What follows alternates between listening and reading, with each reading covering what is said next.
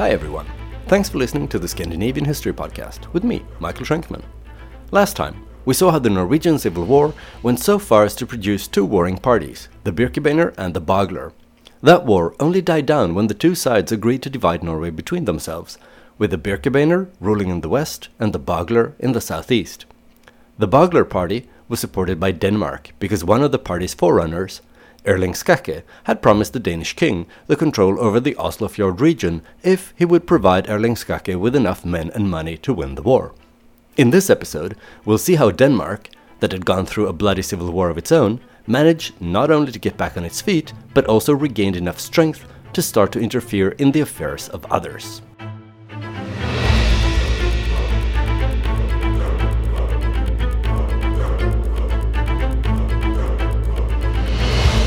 Episode 39, Denmark Rises. The last time we talked about Denmark in any detail was back in episode 35, The Pretenders. In that episode, we saw how 3 Danish kings were quickly reduced to one when, at the so-called Blood Feast of Roskilde in August 1157, King Sven murdered King Knut but only wounded King Valdemar. Valdemar managed to escape with his life, and when Sven and his army came chasing after him, he managed to hold him off long enough to gather a force of his own. In the fall, Valdemar felt strong enough to face his cousin Sven, and on October 23, 1157, their armies clashed on a heath in Jutland. The battle was short, brutal, and ended with Sven's army losing. Sven tried to escape, but his horse got stuck in a swamp, and he was clubbed and hacked to death by some irate peasants. Valdemar now became king over all of Denmark, and since all the other pretenders to the Danish throne were dead, this was also the end of the Danish Civil War. Valdemar could focus his efforts on consolidating his power and strengthening the country instead of fighting various relations who wanted his job.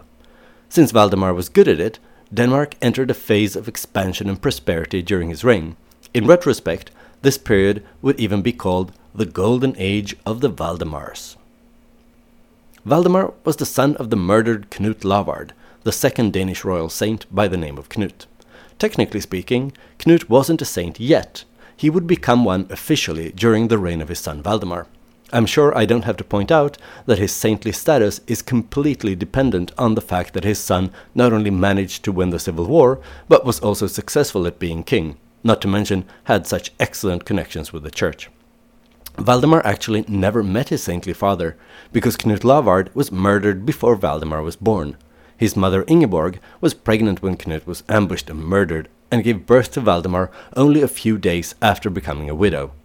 Valdemar was raised in the household of a nobleman who himself, in turn, had been raised together with Valdemar's father. This nobleman had 2 sons of his own, Esbern and Absalon. These boys, who were a few years older than Valdemar, became his foster brothers, and the boys grew up together, forming a friendship that would prove to be lifelong, not to mention very useful for all 3 of them. Esbern was the oldest of the 2, and according to Saxo Grammaticus, who was a contemporary and prone to flatter anyone in King Valdemar's good graces, he was a brave man and a valiant warrior. Esbern fought with distinction in many of Valdemar's wars, and he was wounded several times, all according to Saxo. So, should we trust this? Or maybe it's just hyperbolic flattery? Well, even though we can't know for certain that Esbern was good at fighting, he certainly didn't shy away from danger. We know this because modern-day archaeologists have excavated his tomb, and his skeleton shows signs of several healed injuries, testifying to a long martial career. Absalon was the younger of the 2 brothers, so since he didn't stand to inherit his father's title or lands, he did what so many other second sons from aristocratic families have done throughout history. He went for a career in the church. He studied theology in Paris for a decade, and those years happened to largely coincide with the civil war back home in Denmark. During his studies, Absalon was inspired by ideas of ecclesiastical independence from the king, ideas that were very fashionable in the church circles at the time, and would remain so, obviously. Absalon also got to know a lot of people, some of whom would later occupy key positions within the church hierarchy, helping to cultivate a close relationship between Absalon and Rome. Toward the end of the civil war, Absalon returned to Denmark. Actually, according to Saxo Grammaticus, who, you should know, wrote his chronicle Gesta Danorum at Absalon's request, it was the other way around. The civil war ended thanks to Absalon returning, because Saxo Grammaticus claims that Absalon was involved in setting up the deal that ended the civil war, where Denmark was divided in 3 parts, and Sven, Knut and Valdemar were given 1 part each to rule. Whatever role he had in hammering out the peace deal, Absalon was present at the blood feast in Roskilde in 1157, and helped Valdemar escape the assassination attempt that rekindled the civil war and eventually led to Valdemar ascending to the throne alone, as the only surviving king of Denmark. Since Absalon and King Valdemar were old buddies, and Absalon had helped Valdemar escape death and become king, it shouldn't come as too much of a shock that Absalon would benefit from Valdemar's new position. Only a few months after Valdemar's triumph over Sven, more precisely on Good Friday 1158, the Bishop of Roskilde died, vacating a senior ecclesiastical position that came with lots of power and influence. As a thank you for all his and his family's help and friendship, Valdemar made sure that Absalon, who after all was a cleric and took an interest in ecclesiastical matters, was appointed the new Bishop of Roskilde. As bishop, Absalon did what he could to strengthen the church, not least by supporting religious monastic orders that needed some place to establish new monasteries in Denmark. He also founded schools and did what he could to spread culture and knowledge in his native country that must have seemed a little rough around the edges compared to the refined society Absalon had gotten to know during his years in Paris. In 1167, Valdemar granted his foster brother and BFF Absalon a piece of land on the island of Zealand on the Øresund Strait. Absalon founded a castle on a little islet for coastal defense against Slavic raiders who had been attacking lately. The town next to the castle, supporting its logistical needs, soon expanded and eventually developed into the city of Copenhagen. That's why Absalon tends to get the credit for founding the Danish capital, and in 1901 the grateful burghers of the city put up a statue of Absalon facing the islet on which he built his castle, an islet therefore very imaginatively called Castle Islet. You should go and have a look at the statue next time you're in Copenhagen. The old bishop doesn't cut a very ecclesiastical figure, and we'll get into why that is in just a moment. When the Archbishop of Lund retired in the year 1177, Absalon was appointed to succeed him. This was a great honor, of course, since the Archbishop is the top dog in the church in Denmark. Still, Absalon hesitated.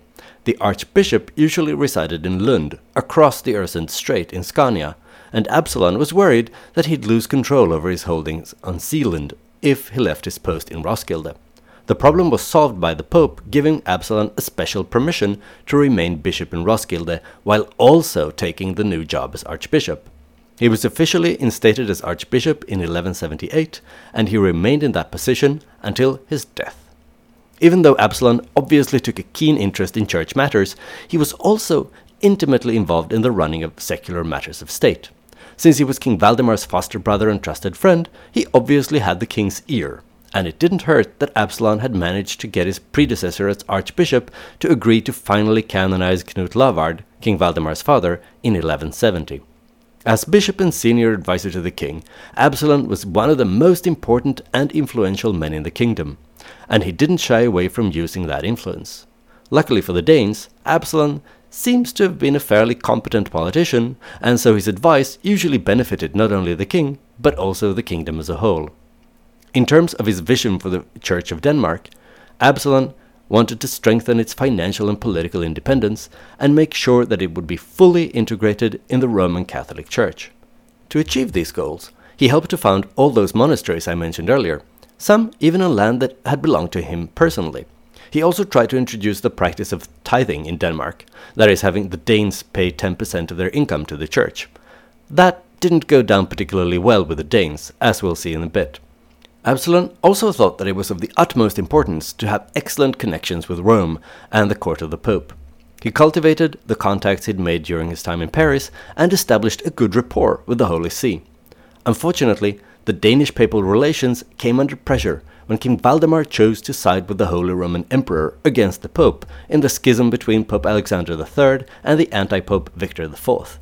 For all his preaching about ecclesiastical independence, Absalon stayed loyal to his friend King Valdemar and went against the position of the Vatican. But even though he was careful to preserve the united Danish front outwardly, he counseled Valdemar against relying on the Germans and the Holy Roman Emperor. Absalon saw it as a danger to Denmark's long-term interests and independence to become too reliant on the Germans. Needless to say, Absalon was not happy with King Valdemar going along with the German demand that the Danish king swear fealty to the Holy Roman Emperor, Frederick Barbarossa, which Valdemar did in 1162.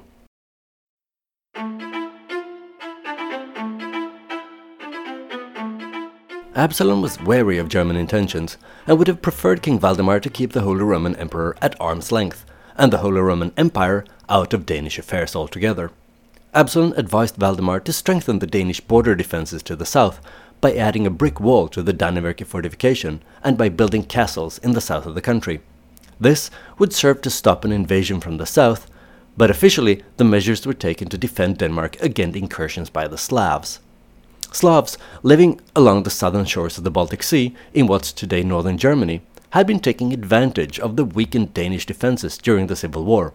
Their raiding had become quite a nuisance along the Danish coasts, and according to some sources, as much as 1/3 of Danish territory was now desolated and depopulated due to these raids. Absalon had his mind set on putting a stop to it.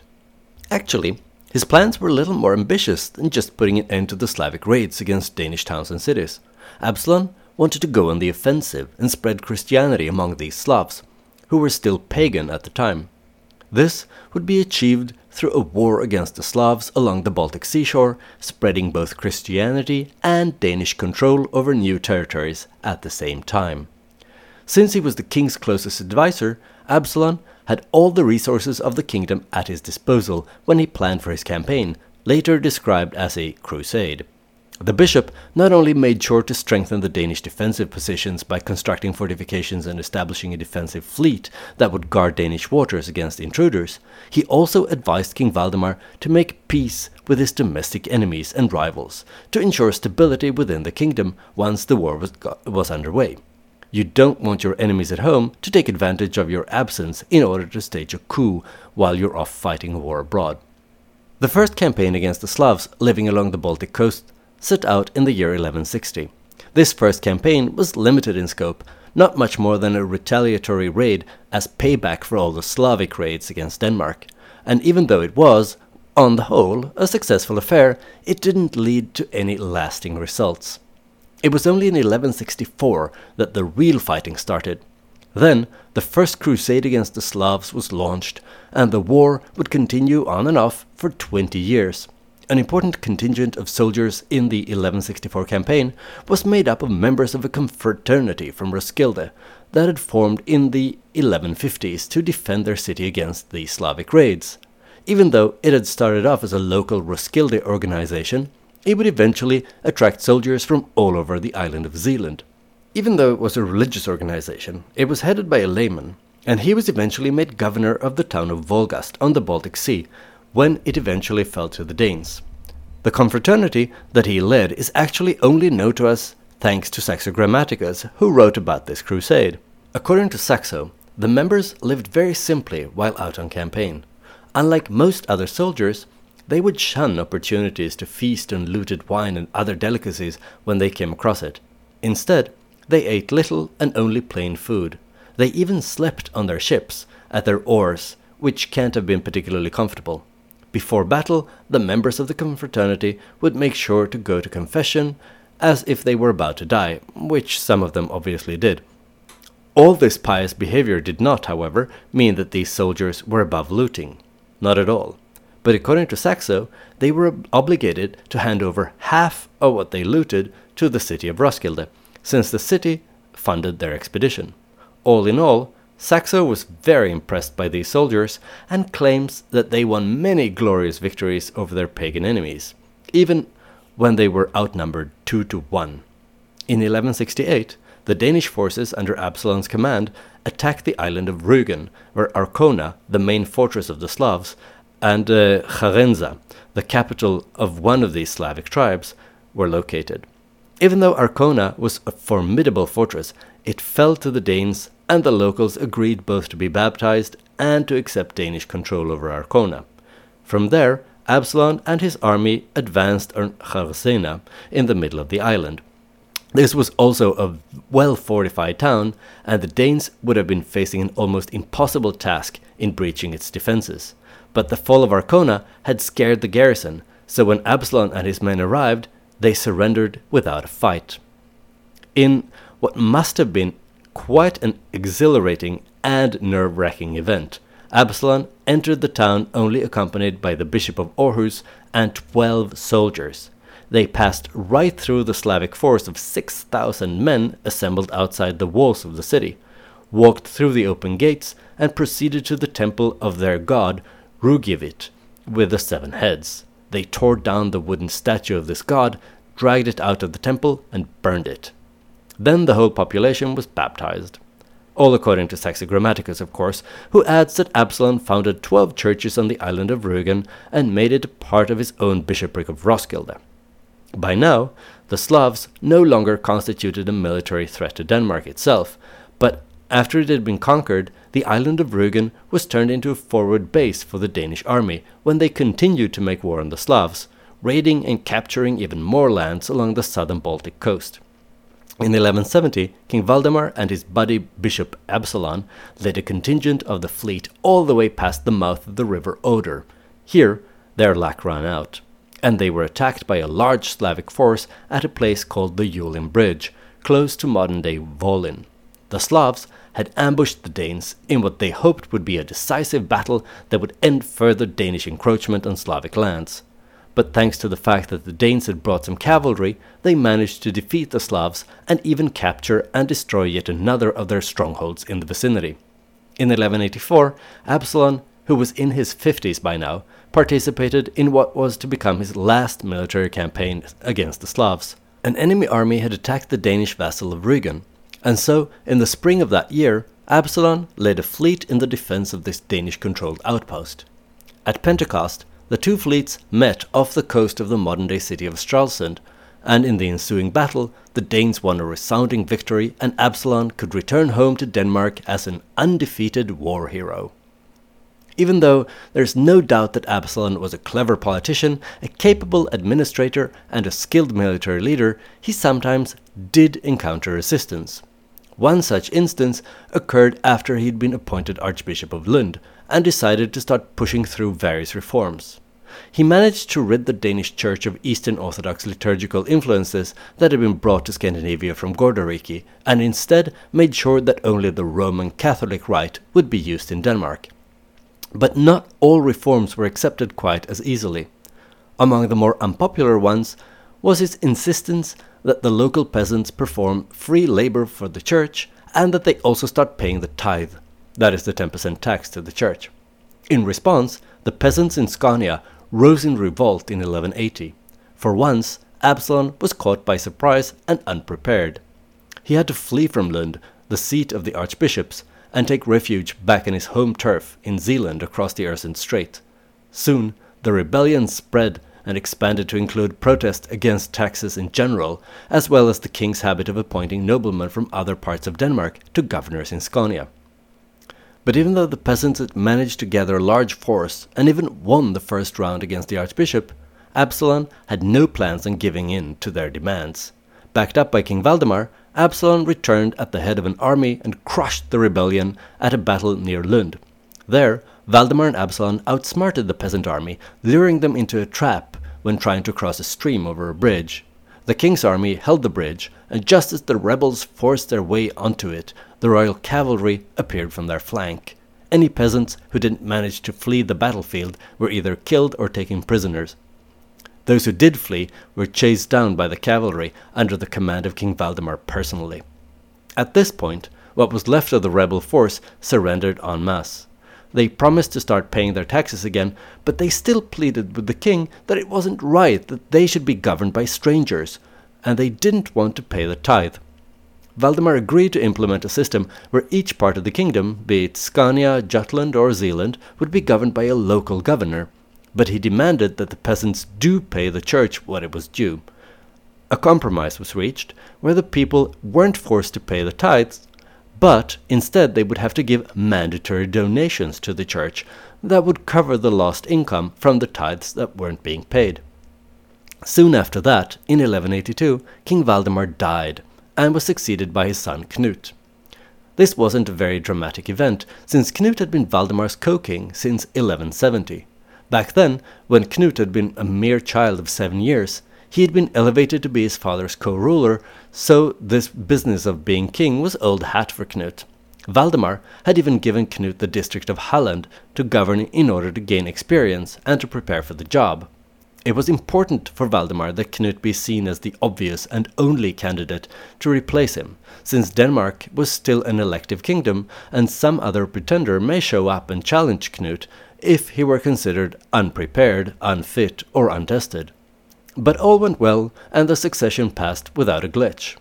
Absalon remained the power behind the throne during the reign of Knut as well.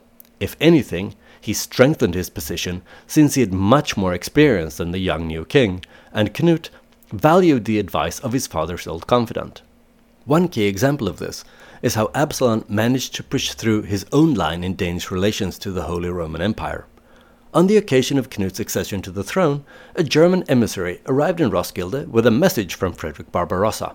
The Holy Roman Emperor expected that the new Danish king would swear fealty to the emperor, just like his father Valdemar had done.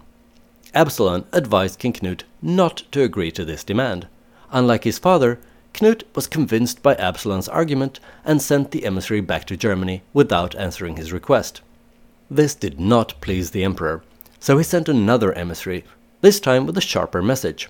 The Holy Roman Emperor demanded that the King of Denmark would recognize the emperor as his overlord, or else. Perhaps worried that Knut would cave to the German demands, just like his father had done, Absalon dealt with the second emissary personally. He told him that Knut was just as sovereign as the emperor, and the emperor had no right to demand fealty from Denmark. Absalon probably realized that the emperor wasn't going to be happy with his response, but maybe he hoped that they'd be able to get away with it because the Germans were busy with other struggles at the time. But Frederick Barbarossa wasn't going to accept this kind of insubordination from someone he considered to be one of his vassals. Because he was forced to tend to military matters elsewhere in the empire, he couldn't deal with the Danes himself, but he ordered Bogislav, Duke of Pomerania in northern Germany, to invade Denmark and make Knut swear his oath. Bogislav gathered a mighty fleet of 500 ships and prepared to set sail for Denmark. When Absalon learned of this impending invasion, he immediately sent out word to Scania, Zealand and Funen, calling every available ship to muster within 6 days. There was no time to lose. When this more or less improvised Danish fleet had gathered, Absalon decided that offense would be the best defense, and set out with the fleet to intercept the Pomeranians at sea, before they would even have a chance to reach Danish shores. When the Danes reached Rügen, there was still no sign of the Pomeranians. This was at Easter time, so Bogislav had probably decided to postpone his attack until after the holiday. But Absalon couldn't be sure. It was tricky to keep track of an enemy fleet in the Middle Ages, and it would have been disastrous if the Pomeranians would have been able to sneak past the Danes in Rügen and reach Denmark that Absalon had left rather thinly defended when he sailed off. So Absalon sent out scouts to try and find the Pomeranian fleet. In the meantime, he prepared to celebrate Mass. It was Easter after all, and he was the Archbishop. In what must have been a dramatic scene, one of the scouts he had sent off earlier suddenly burst into the church in the middle of Mass, shouting that the enemy fleet had been located. The Pomeranians were close by, but they hadn't been detected because of a thick fog that was shrouding the island and the surrounding sea. Absalon didn't hesitate. He interrupted the service in the middle, and is supposed to have exclaimed, "Now I'll let my sword sing Mass to the glory of God." The Danes boarded their ships and set off into the fog in the direction they had been told that the Pomeranian fleet was located in. But they didn't know for sure, because they could see absolutely nothing.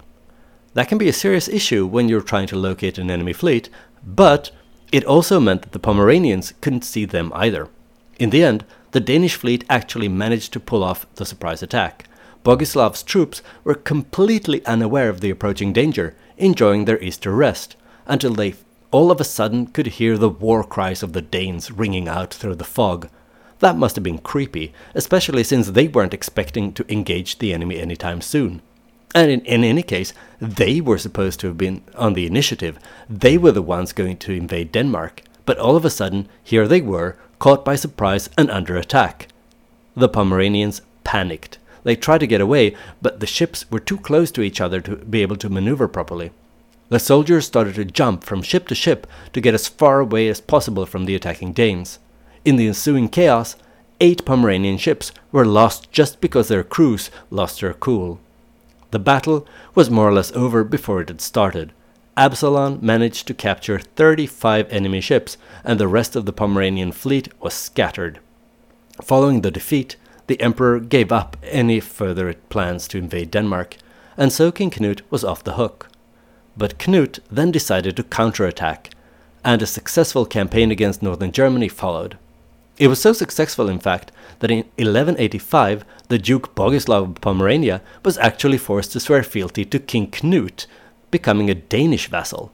Knut added King of the Wends, which was one of these Slavic peoples living in the region, to his many titles, and Danish monarchs kept using that title up until 1972, when the current queen, Margaret II, dropped it when she acceded to the throne.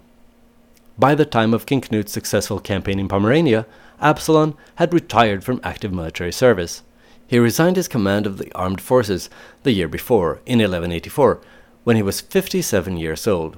This did not mean, however, that Absalon withdrew from politics. Not at all. He continued to be an active advisor and administrator of the expanding Danish kingdom. In 1192, in an example of actual literal nepotism, Absalon arranged for his nephew to succeed him as Bishop of Roskilde, while another nephew was made the chief advisor to King Knut. That way, Absalon tried to ensure that his family would remain closely bound up with the governing of Denmark for at least one more generation. Absalon died in 1201 at the respectable age of 73. In his will, he donated lands to various religious institutions like a pious Catholic nobleman was expected to do. He had already donated Copenhagen to the bishopric of Roskilde. His nephew, the Bishop of Roskilde, moved on to succeed him as the Archbishop of Lund. When Absalon died, Saxo Grammaticus still hadn't finished his magnum opus Gesta Danorum that Absalon had commissioned. But even though he didn't have any final editorial say over the content, Absalon comes out really well in Saxo's version of the 12th century Danish history. It's hard to know how much of the flattering hero portrait that Saxo paints is actually true, but since we don't have any conflicting narratives from other sources, the Gesta Danorum and its depiction of the bishop-commander is generally accepted as at least close to the truth. Absalon has gone down in history as one of the most important Danish politicians and churchmen in the second half of the 12th century, and arguably in the Middle Ages as a whole. It's certainly true that few others shared his combined mastery of administrative, military, and theological skills. As a close advisor to 2 kings, Valdemar and his son Knut, Absalon managed to lay the groundwork for Danish domination over the Baltic Sea that was to last for generations to come. He was also an important factor behind the Danish church aligning itself more closely with Rome, and Danish attempts at minimizing the influence of the Holy Roman Empire, not only over Denmark, but over the Baltic Sea region as a whole. Next time, we'll continue to follow the developments in Denmark as a new generation takes the reins, trying to manage Absalon's legacy. I hope you enjoyed this episode of the Scandinavian History Podcast. If you did, please spread the word wherever you congregate with others who are also into Scandinavian history. Also, please consider leaving a stellar review, or at least 5 stars, on Apple Podcasts or Spotify, where you can rate podcasts now. This is an excellent way to attract new listeners and to motivate me to go on producing the show. Another good way to support the show is to purchase some Scandinavian history-themed merch in the Scandinavian History Podcast webshop. I especially recommend something from the Odin's Lifehack collection. It's a line of merch with quotes from Havamal, accredited to the King of the Gods. You can get t-shirts, mugs, tote bags, and many other items with nuggets of Scandinavian wisdom such as wake up early if you want another man's land or life, only fools hope to live forever by avoiding enemies, or speak useful words or be silent. Links to these amazing products and more can be found on the Scandinavian History Podcast Facebook page or on Twitter. If you haven't already, then please go to facebook.com/Scandinavian History Podcast. Like and follow the page if you want to shop or if you just crave more content at least vaguely related to Scandinavian history. Via the Facebook page, you can also send me questions or angry messages about things I've said or not said on the show. If you prefer Twitter, then you can follow me and send me messages at Schenkman. That's SHAINKMAN. I look forward to hearing from you.